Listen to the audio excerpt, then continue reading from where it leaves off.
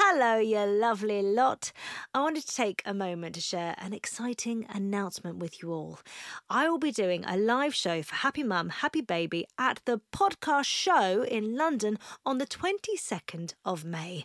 This will be a live episode of this very podcast featuring me and a very special, soon-to-be-announced guest. Get ready for a candid conversation, unfiltered truths, laughs, invaluable, non-judgmental advice and lived experiences. Dive into the complexities of parenting while juggling work, relationships and personal growth. And we'll be talking beyond the baby years. As well as the live episode, the show will also include a Q&A with both me and my guest. Tickets go on sale this Friday the 26th of April at 10 a.m, but anyone who is part of the Happy Mum, Happy Baby newsletter will be getting early access to tickets on Wednesday the 24th of April at 10 a.m. To sign up to the newsletter and for more information about the event, please head to happymumhappybaby.com/events. I can't wait to see you there. There's never been a faster or easier way to start your weight loss journey than with PlushCare. PlushCare accepts most insurance plans and gives you online access to board-certified physicians who can prescribe FDA-approved weight loss medications like Wegovy and Zepbound for those who qualify.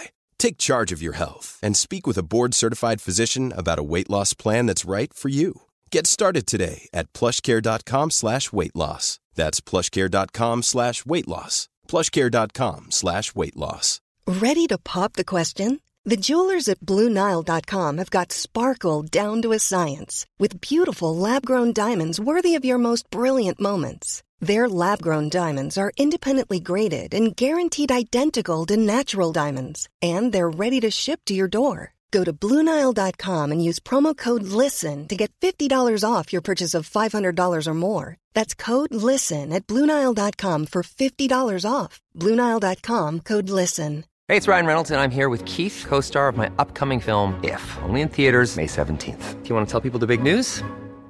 All right, I'll do it. Sign up now and you'll get unlimited for $15 a month and 6 months of Paramount Plus Essential Plan on us. MintMobile.com/switch. Upfront payment of $45 equivalent to $15 per month. Unlimited over 40 gigabytes per month. Face lower speeds. Videos at 480p. Active Mint customers by 531.24 get 6 months of Paramount Plus Essential Plan. Auto renews after 6 months. Offer ends May 31st, 2024. Separate Paramount Plus registration required. Terms and conditions apply if rated PG.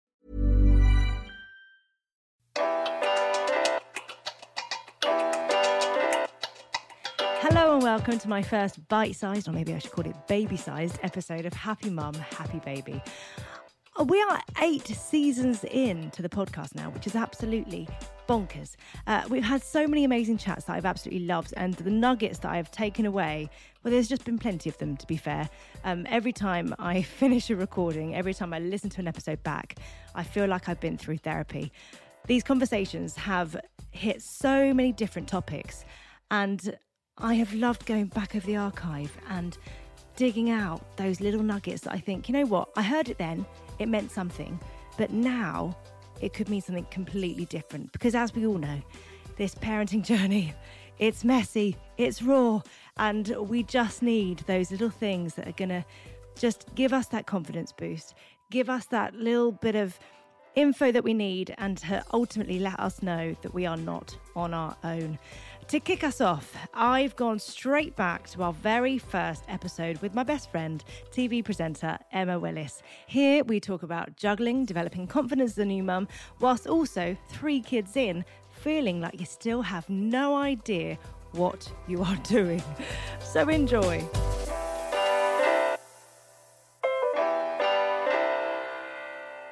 So let's talk about confidence. Okay. Yeah. Yeah. Has your confidence changed since being a mum?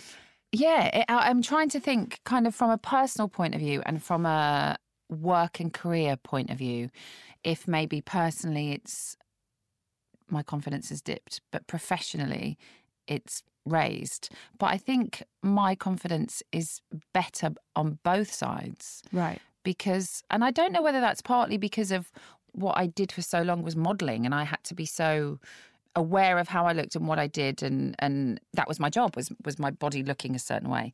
Now I don't care about that. Like I want it to feel good and be strong rather than look incredible. Yeah. Do you know what I mean? You do look incredible. Because I've had 3 kids, and I remember you saying this, like, I don't care what my body looks like, it's what my body's achieved. Yeah. And to be able to do that I've grown a human being and I've pushed it out. So I kind of went from a career where everything was about how I looked to all of a sudden I could eat cake and do what I wanted. And it wasn't about how I looked anymore. It was about what I said and what I did and if I read my words right. People watching. So from a personal point of view, I think my confidence was better because it wasn't all about what I looked like.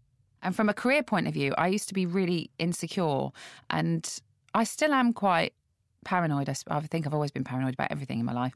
But I am quite insecure about my ability and if I'm any good.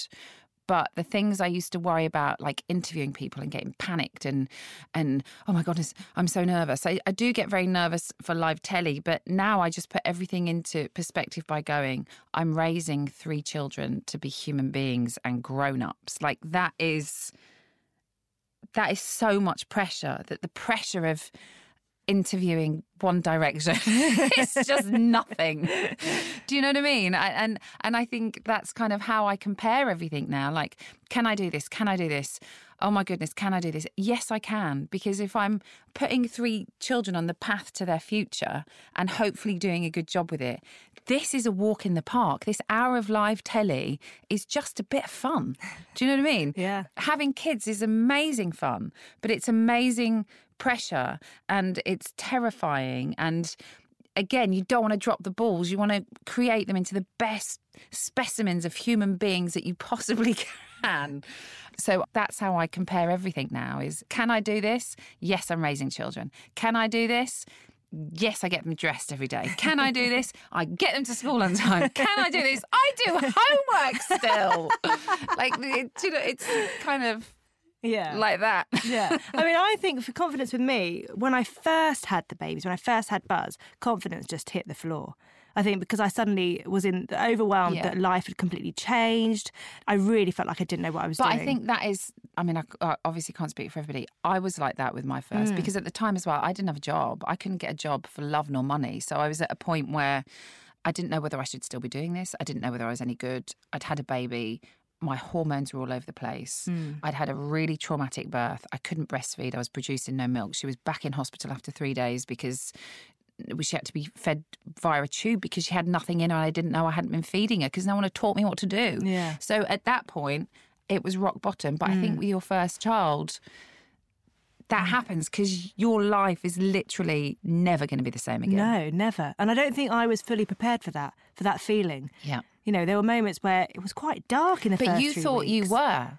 Because I remember before you got pregnant, not that you were ready for the darkness, but you were so ready to have a baby. Oh, totally. That's all you wanted. Yeah. I remember asking you every month. G? You wanted to tell me. So that for you must have been... Yeah. A real kind of... shock. The highest of the highs to suddenly being way down there. Honestly, the first 3 weeks, I seriously wondered whether I had a maternal bone in my body. And I can remember asking myself, can I send him back? Yeah. Don't say that. But no, that's, you know, and it's only through sharing now that I realise that that's something that actually a lot of women go through. Yeah. And I think if you haven't heard that other people feel like that, then you feel isolated. You feel like a bad mum. Yeah. I felt like a bad mum because for the first 3 days at home, I thought I'd been feeding her 24 hours a day. Really no milk had been coming out. So she'd had nothing. Yeah. And literally she just turned and you could see it. And I took her to A&E immediately and they sorted her out and she was fantastic. But I think it's all of that pressure, isn't it, the first time round? It's the... People say, don't they, like, you'll instinctively know what the cries mean. Oh, the I was bloody like, cries. They all sound the same. What are you talking about? It's just a really long, loud cry. There's no difference in any of I can remember saying to Matt, do you know the cry? Do you know the differences with the cry? What do they mean? None of us knew the cry. You know, and also there are so many people to listen to. You know, you've got the midwives who are fantastic, and then you've got the health visitors, and then you've got the on-call midwives, and then you've got your family and your friends who have had babies, and the ones who haven't had babies but think they can give you advice. We've all been there. It's easy to give advice when you've not even had kids. What do you mean you can't come out tonight? Just get a babysitter. It doesn't work like that. And my blessing really was my mum, because even though with Isabel, we had taken her back in and they sorted her out, I still continued to try and breastfeed for as long as I could, because that was the thing to do and that was the right thing and that's what's best for her. And, everybody that came in to visit me, I felt like I was looked down on any time they came in and there was a bottle of formula next to me. Right. It was kind of like, oh, not persevering. I was like, no, I am persevering, but she wants more and I haven't got any. So I had to top her up with, it's little things like that. And then after 6 weeks of trying so hard, I was so down and so depressed and just crying all the time because I wanted to do the best for her. Then my mum just went, stop it. Yeah. Oh, it gets me all upset thinking about it. Stop it, Emma. You're honestly, you're driving yourself mad when all she needs is for you. Gee, what have you done? For you to give her the best start. And if that is from your boob or from a bottle, just give her love, which you are. But you being this way is not the best thing for her. That's what you said to me. Yeah. So I got a bottle and a bit of formula and it was just happy days from then on. Well, that's what you said to me when Buzz was 6 weeks and we were about to go up to Manchester. I can't believe it in a podcast. You made me cry. It's emotional stuff. It's about being a mum. But no, I can remember you saying the same thing to me at 6 weeks. Yeah. And that kind of made me go, oh, yeah, I don't have to do that. No. I don't have to do this. There are other options. Don't get me wrong. It's fantastic if you can. And I think for me, you saying that just made me go, oh, yeah, but it's just knowing that there is another option. Yeah. And whether it's, I know I'm not a midwife and I shouldn't advise this, but whether it's give as much boob as you can and top up with formula, or if you just need sleep at night, express your milk and make him get up, whoever's next to you. Yeah. Or if they will take some formula, give it to them in the night if you just need a kip. Like, do what is best. Happy mum, happy baby. Do and you that's know what exactly I mean? where the title comes from, yeah. It's absolutely right. Think about how much of your focus and attention and how much can stress you out just feeding. Then you've got the whole other world that goes with having a new baby for the first time as well, with sleeping and cleaning bottles and, sorting yourself out and even having a shower. That just didn't happen. Like, you're always the bottom of the list. Yeah. Do you know what I mean? So feeding is causing that much stress. And then you've got everything else to think about as well. Your house, your washing, laundry, all of that kind of stuff. Like, it just piles on top and on top and on top. And that pile gets bigger and you get lower and lower and lower. I think for me, we went away for 2 weeks when Buzz was 6 weeks old, and that was the best thing. It meant I could just literally have my boobs out all day long. I didn't have to worry about the cooking or the cleaning. And that's the only reason why I could continue. I thought you meant you went away and left it. Bye! It was the best time of my life. But there is a lot of pressure. And judgment. I think there's pressure and judgment. Do you feel judged? I think as I said, with the whole frowning at my bottle, like having a bottle next to me, I suppose with my first child, I did. But I think, again, that's the unknown. And then you learn so much the first time that once the second one comes along, after, it doesn't really matter. 2 weeks, I was like, those boobs are going away now.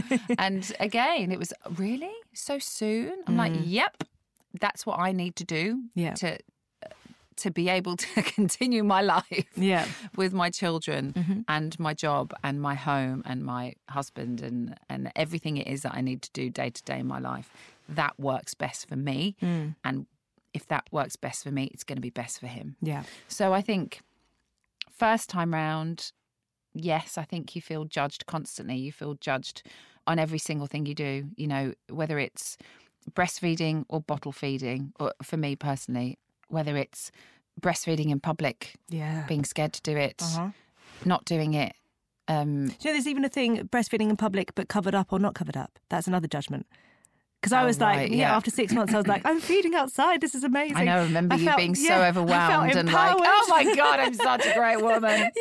So I took a picture and put it on Instagram of of a nice blanket over me, like a little thin muslin type thing. And I did actually have comments of judgmental people saying, yeah, but you shouldn't cover them up though, should you? You wouldn't like to eat under a blanket. I was like, come on, is this or I've cooped them up in a car, all the feeds for the first 6 months, and this is me being outside. I don't think people should be so judgmental over things. I think there is something about parenting that makes people want to say, it's like, no, I did like this, so I think everyone should. And actually, we should just all chill out and just be accepting that we don't know. Everybody does it differently, don't they? And everyone's baby is different. Yeah. So, what is good for one isn't good for another. Like I called you the other day with my third child and went... Oh, can I give them bottled water? Is she allowed bottled water? You'd think I would know. But right? The thing is, it all changes so much. It changes so much. I don't like what is advised or whatever. It all changes, so you can't even keep up. And and a lot of it, I suppose, revolves around food, doesn't it? When do you start feeding? What type of feeding should you do?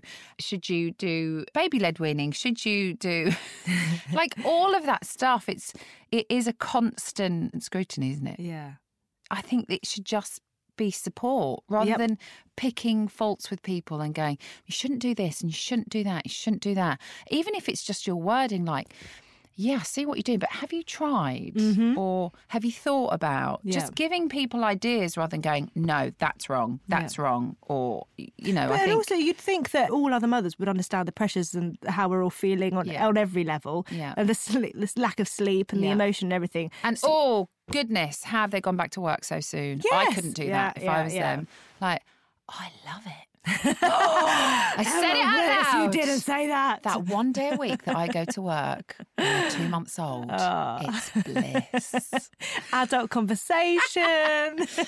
It's just a little bit of normality. And I don't know whether not that it's not normal having my children with me, but it's just... a day for me, a day a week, when I can go and think like myself and go and think about something other than washing and poo. Emma, I think we all would agree that we'd quite like to not think about poo for at least a day. That would be nice. Thanks for listening to this special bite-sized episode, and please do share it with any new mums who need to know that they're not alone in feeling a little bit lost. I'll be back in 2 weeks' time with some more pearls of wisdom, this time from my wonderful husband, Tom. There we go. See you later.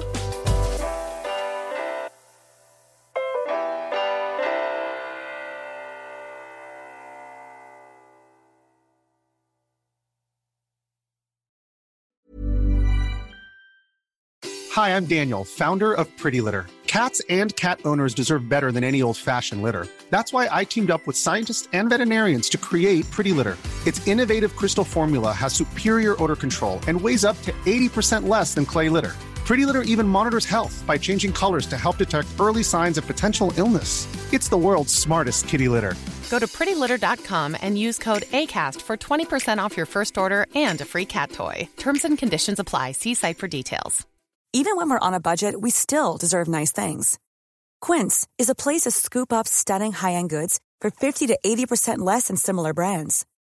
They have buttery soft cashmere sweaters starting at $50, luxurious Italian leather bags, and so much more.